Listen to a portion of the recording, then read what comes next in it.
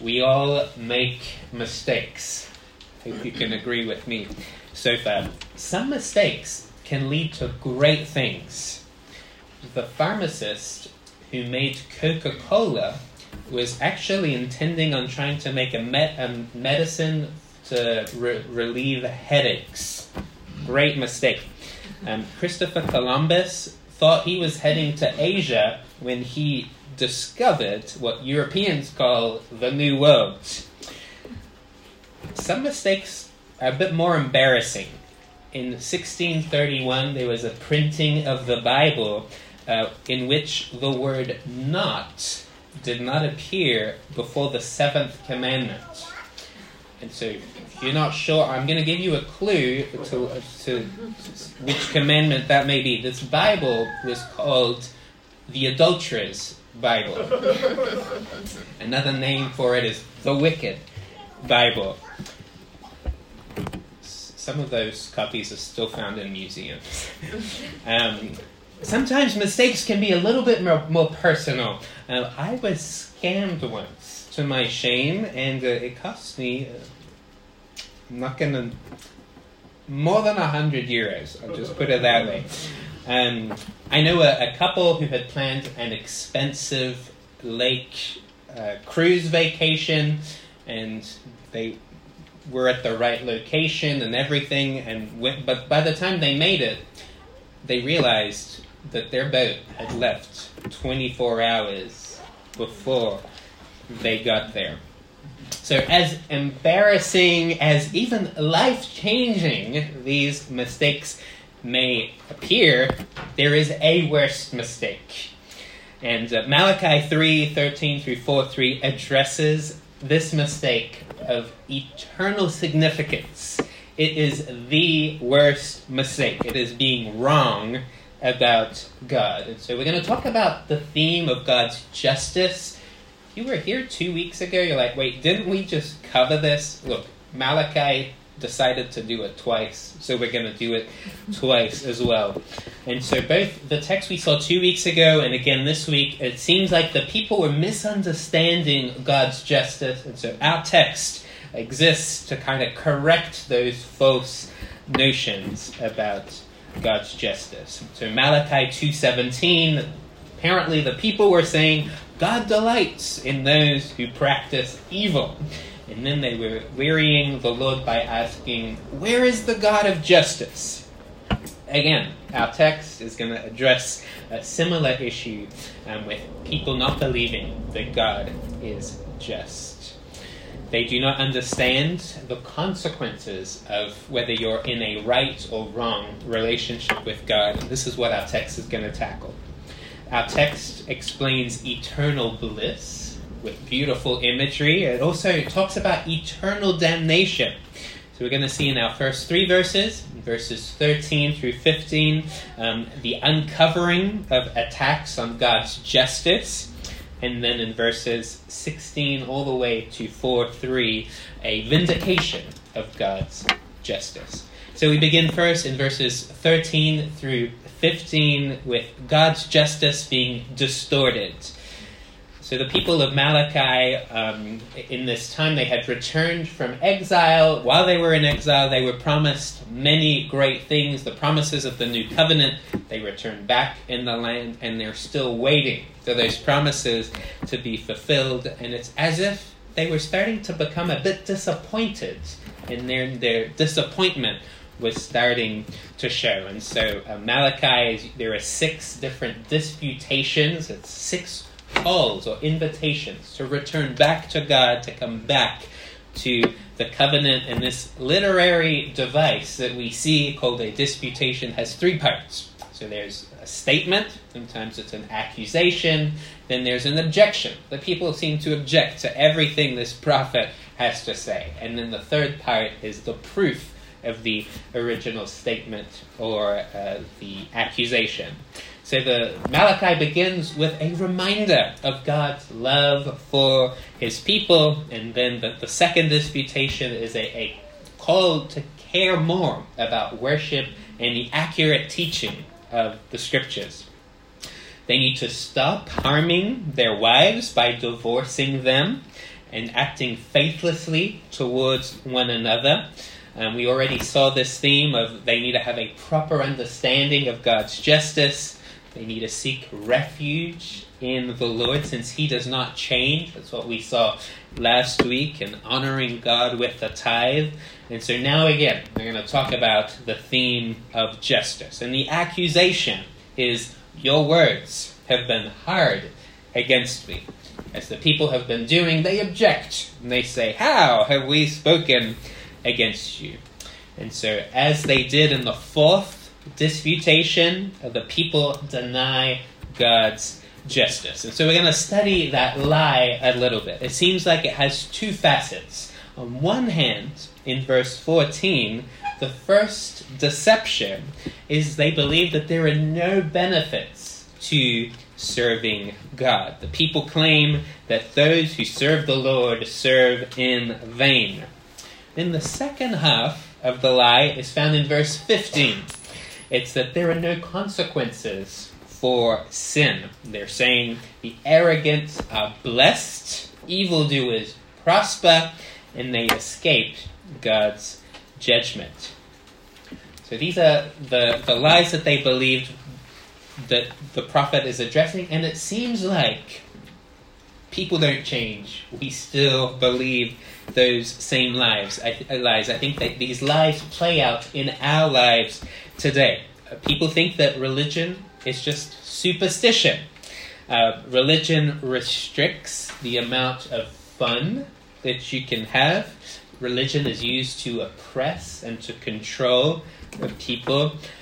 Christopher Hitchens is an atheist. He died not too long ago, and he wrote a book called God is Not Great.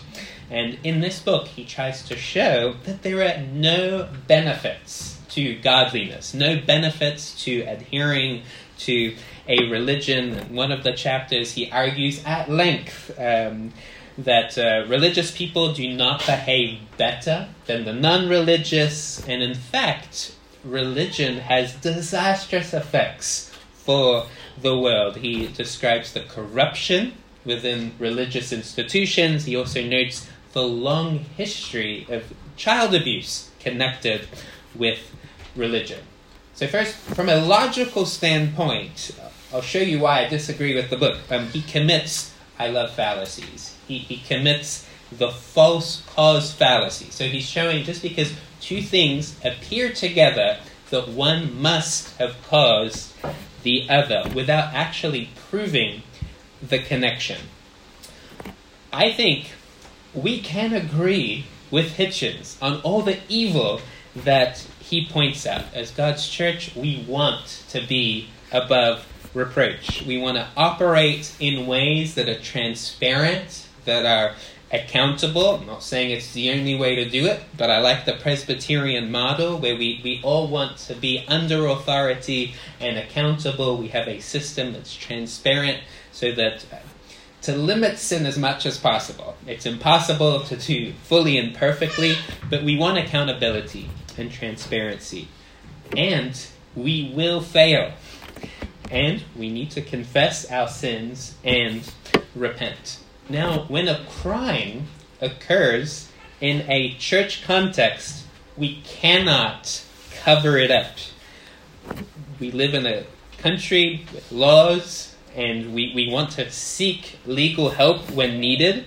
The government is a gift to all people. It's to protect the innocent and to judge the wicked. And so the church should not be ashamed of reporting crimes that even happen within its own walls. Some churches do keep crime secret. We actually have a long history in the church of wanting to keep crime secret, and often they do it in the name of protecting God's reputation.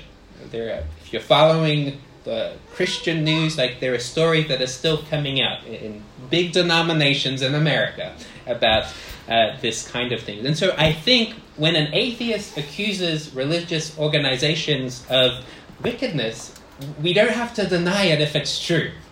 It's okay. But I think Hitchens there is a flaw in what he's saying, and he is committing the same mistake as the people were in Malachi's day, when he claims that it is in vain that people serve the Lord. I would just argue, yeah, those crimes are real. Those people weren't serving the Lord. We're talking about two different things.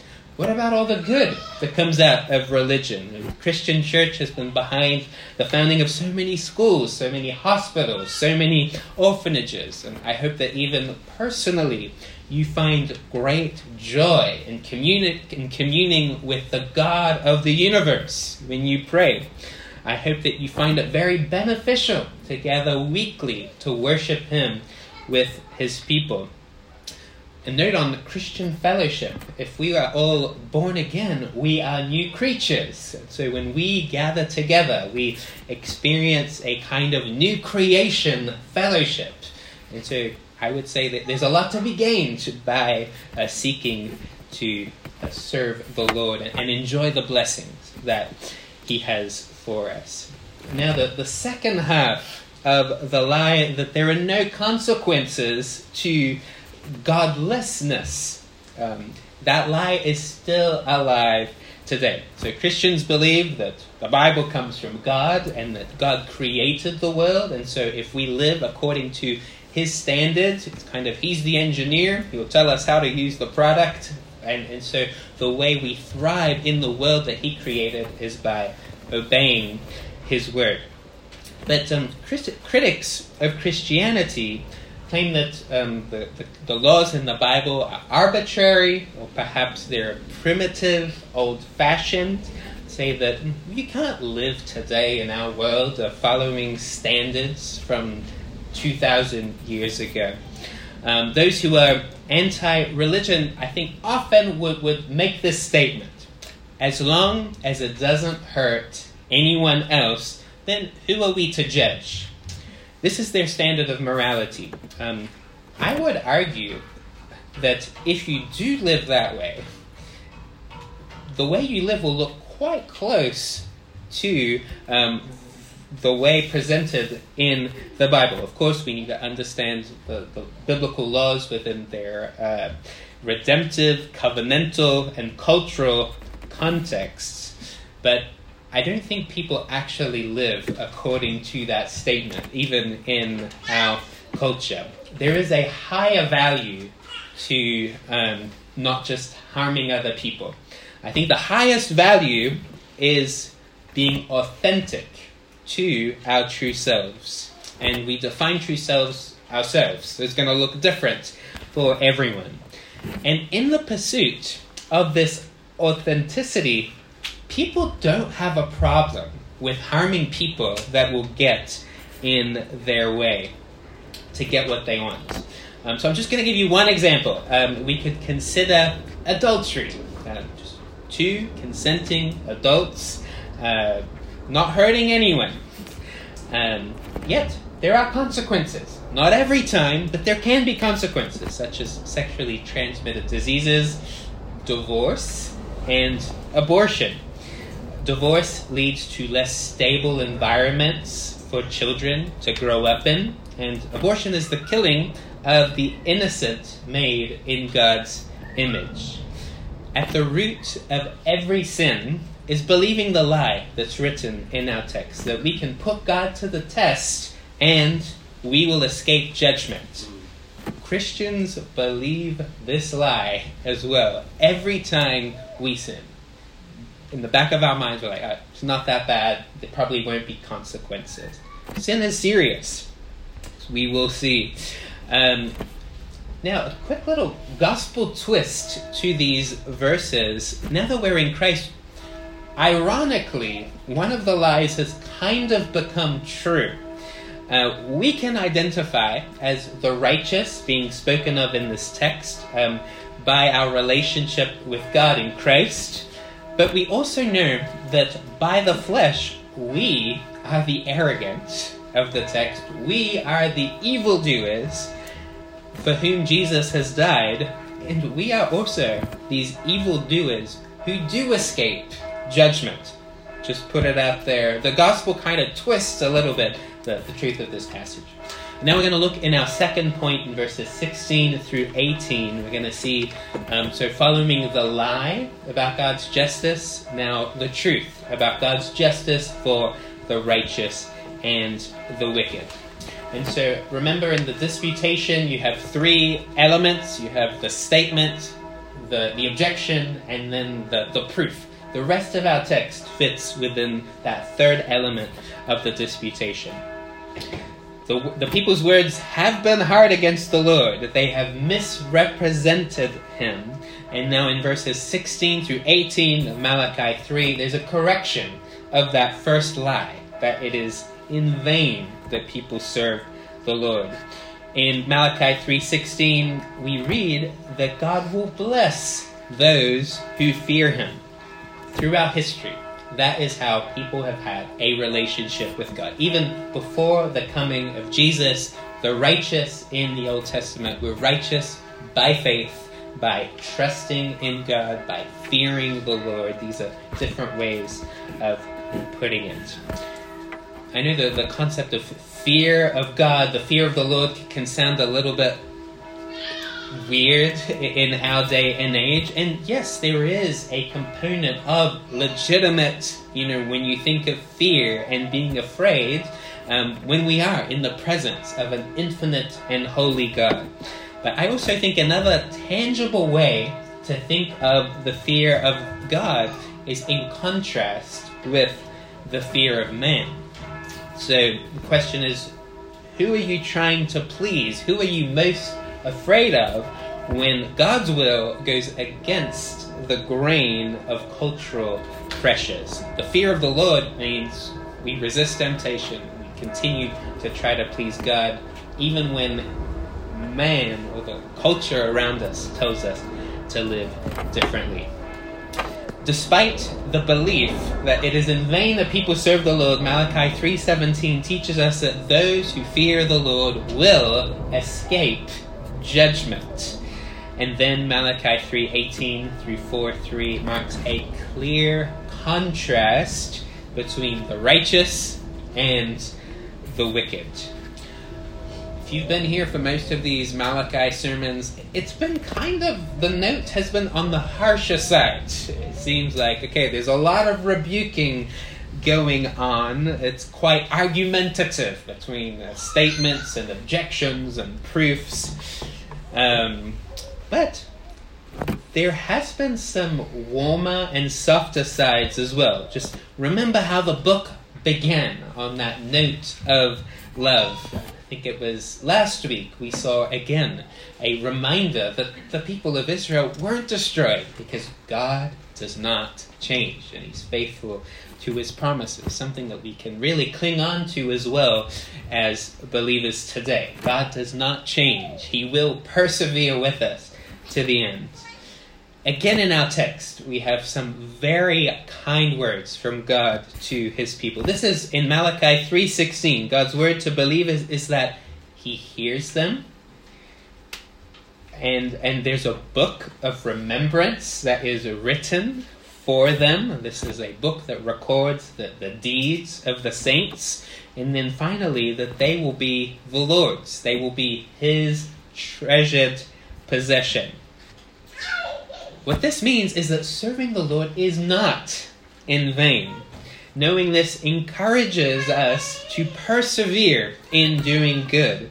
Even if we look around us and see other people who don't seem to be concerned about serving the Lord and seem to be doing just fine without God. When things get hard, when things do not go as we would have hoped that they would, Malachi 3:16 through 18 ministers to us. Christians, God hears us. He listens to us. He remembers us. He remembers our service to him. We can know that we are his. We can know that we belong to him. We are his treasured possession.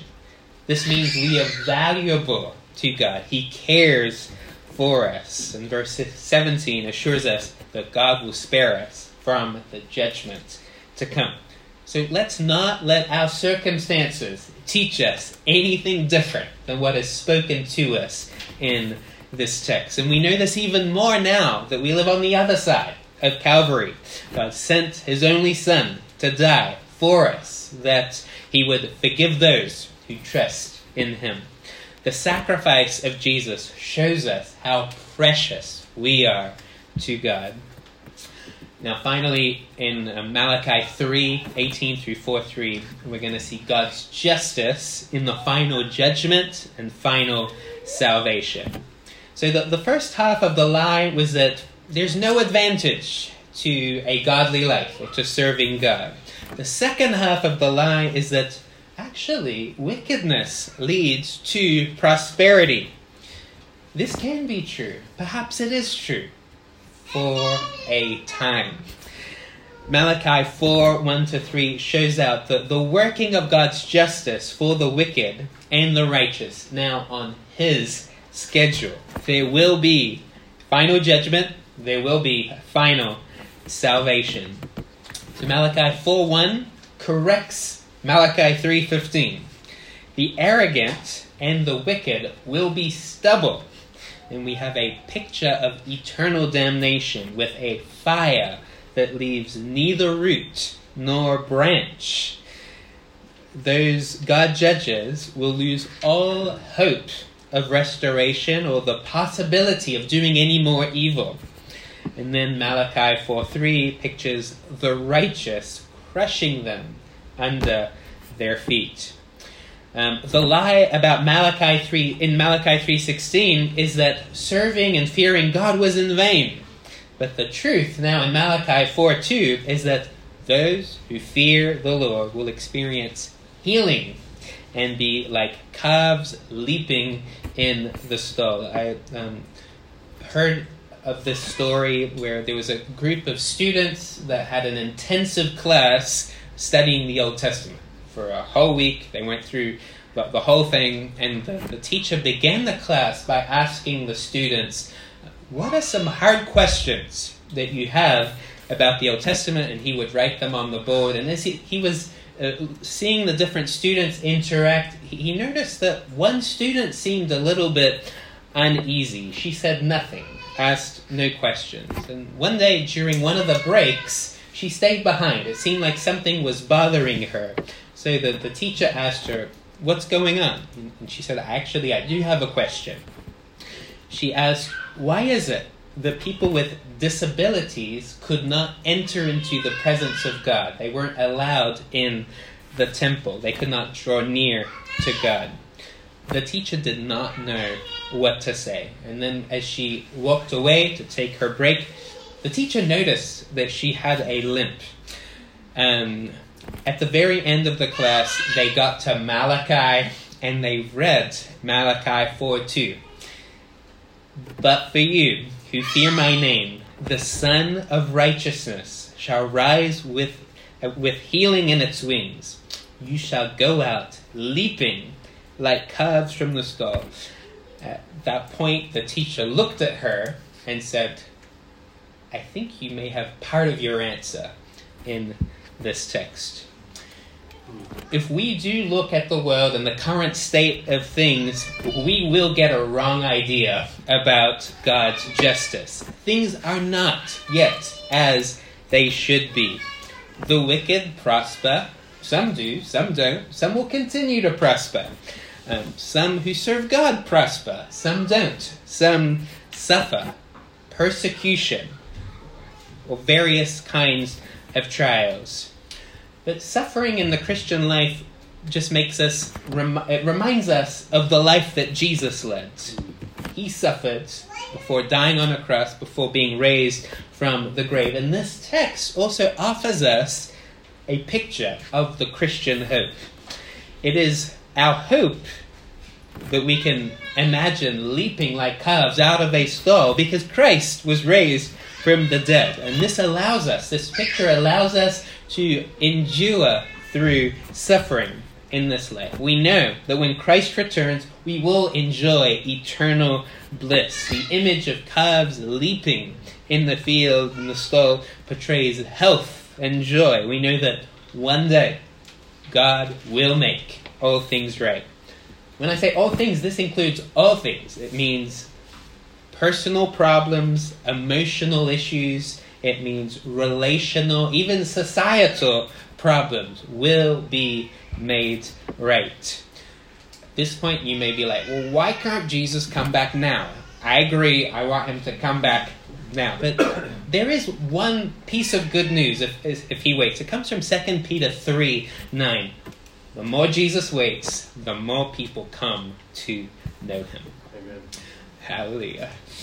So to conclude, we all make mistakes. And our mistakes can have different layers of levels of consequences. The couple that arrived at their lake cruise the wrong day, like that mistake cost them thousands of dollars to fix. Our passage deals with a problem of eternal consequences, which concerns misinterpreting God's justice. If the wicked do prosper today, it is because of God's grace, and his kindness towards them is to lead them to repentance. When we suffer, if we suffer well, we get to show the world that God is more precious than comfort and possessions. Based on our observations of the world today, we could conclude that God blesses the wicked and that serving him is in vain. But our passage teaches us about the final state. The righteous will experience eternal bliss with no more death, no more mourning, no more pain, no more suffering. The wicked will know justice and be destroyed. The bad news is that no one deserves the bliss that God offers. The good news is that he has made it available to all today. Jesus lived a perfect life. In his ministry, he reversed the curses of sin at the cross. He bore our sin. He accepted the punishment that we deserve. And now for anyone who trusts in Jesus, who is among those who fear God, all the blessings of this passage are yours. Let's pray. Our Heavenly Father, there are so much different elements in this passage. We can recognize at times that we do misread the things that we see around us. We can, at times, believe the lie that prosperity comes from lying, from cheating, from stealing, and wonder if serving you does have benefits. We know, even within the Bible, that people suffered at great lengths because of their faith for you. But Father, this text also offers us a gift, a very vivid picture of the eternal state of the blessings that await all those who fear you, and also a warning of judgment. So, Father, I pray that you would comfort us with this text. You would also convict those, perhaps, who need to stop believing the lie that this passage highlights, but also that you would give us all a sense of urgency, that not only we would be comforted and joyful because of this message, but also that we would be eager to share this with other people. We pray these things for your glory in Christ's name. Amen.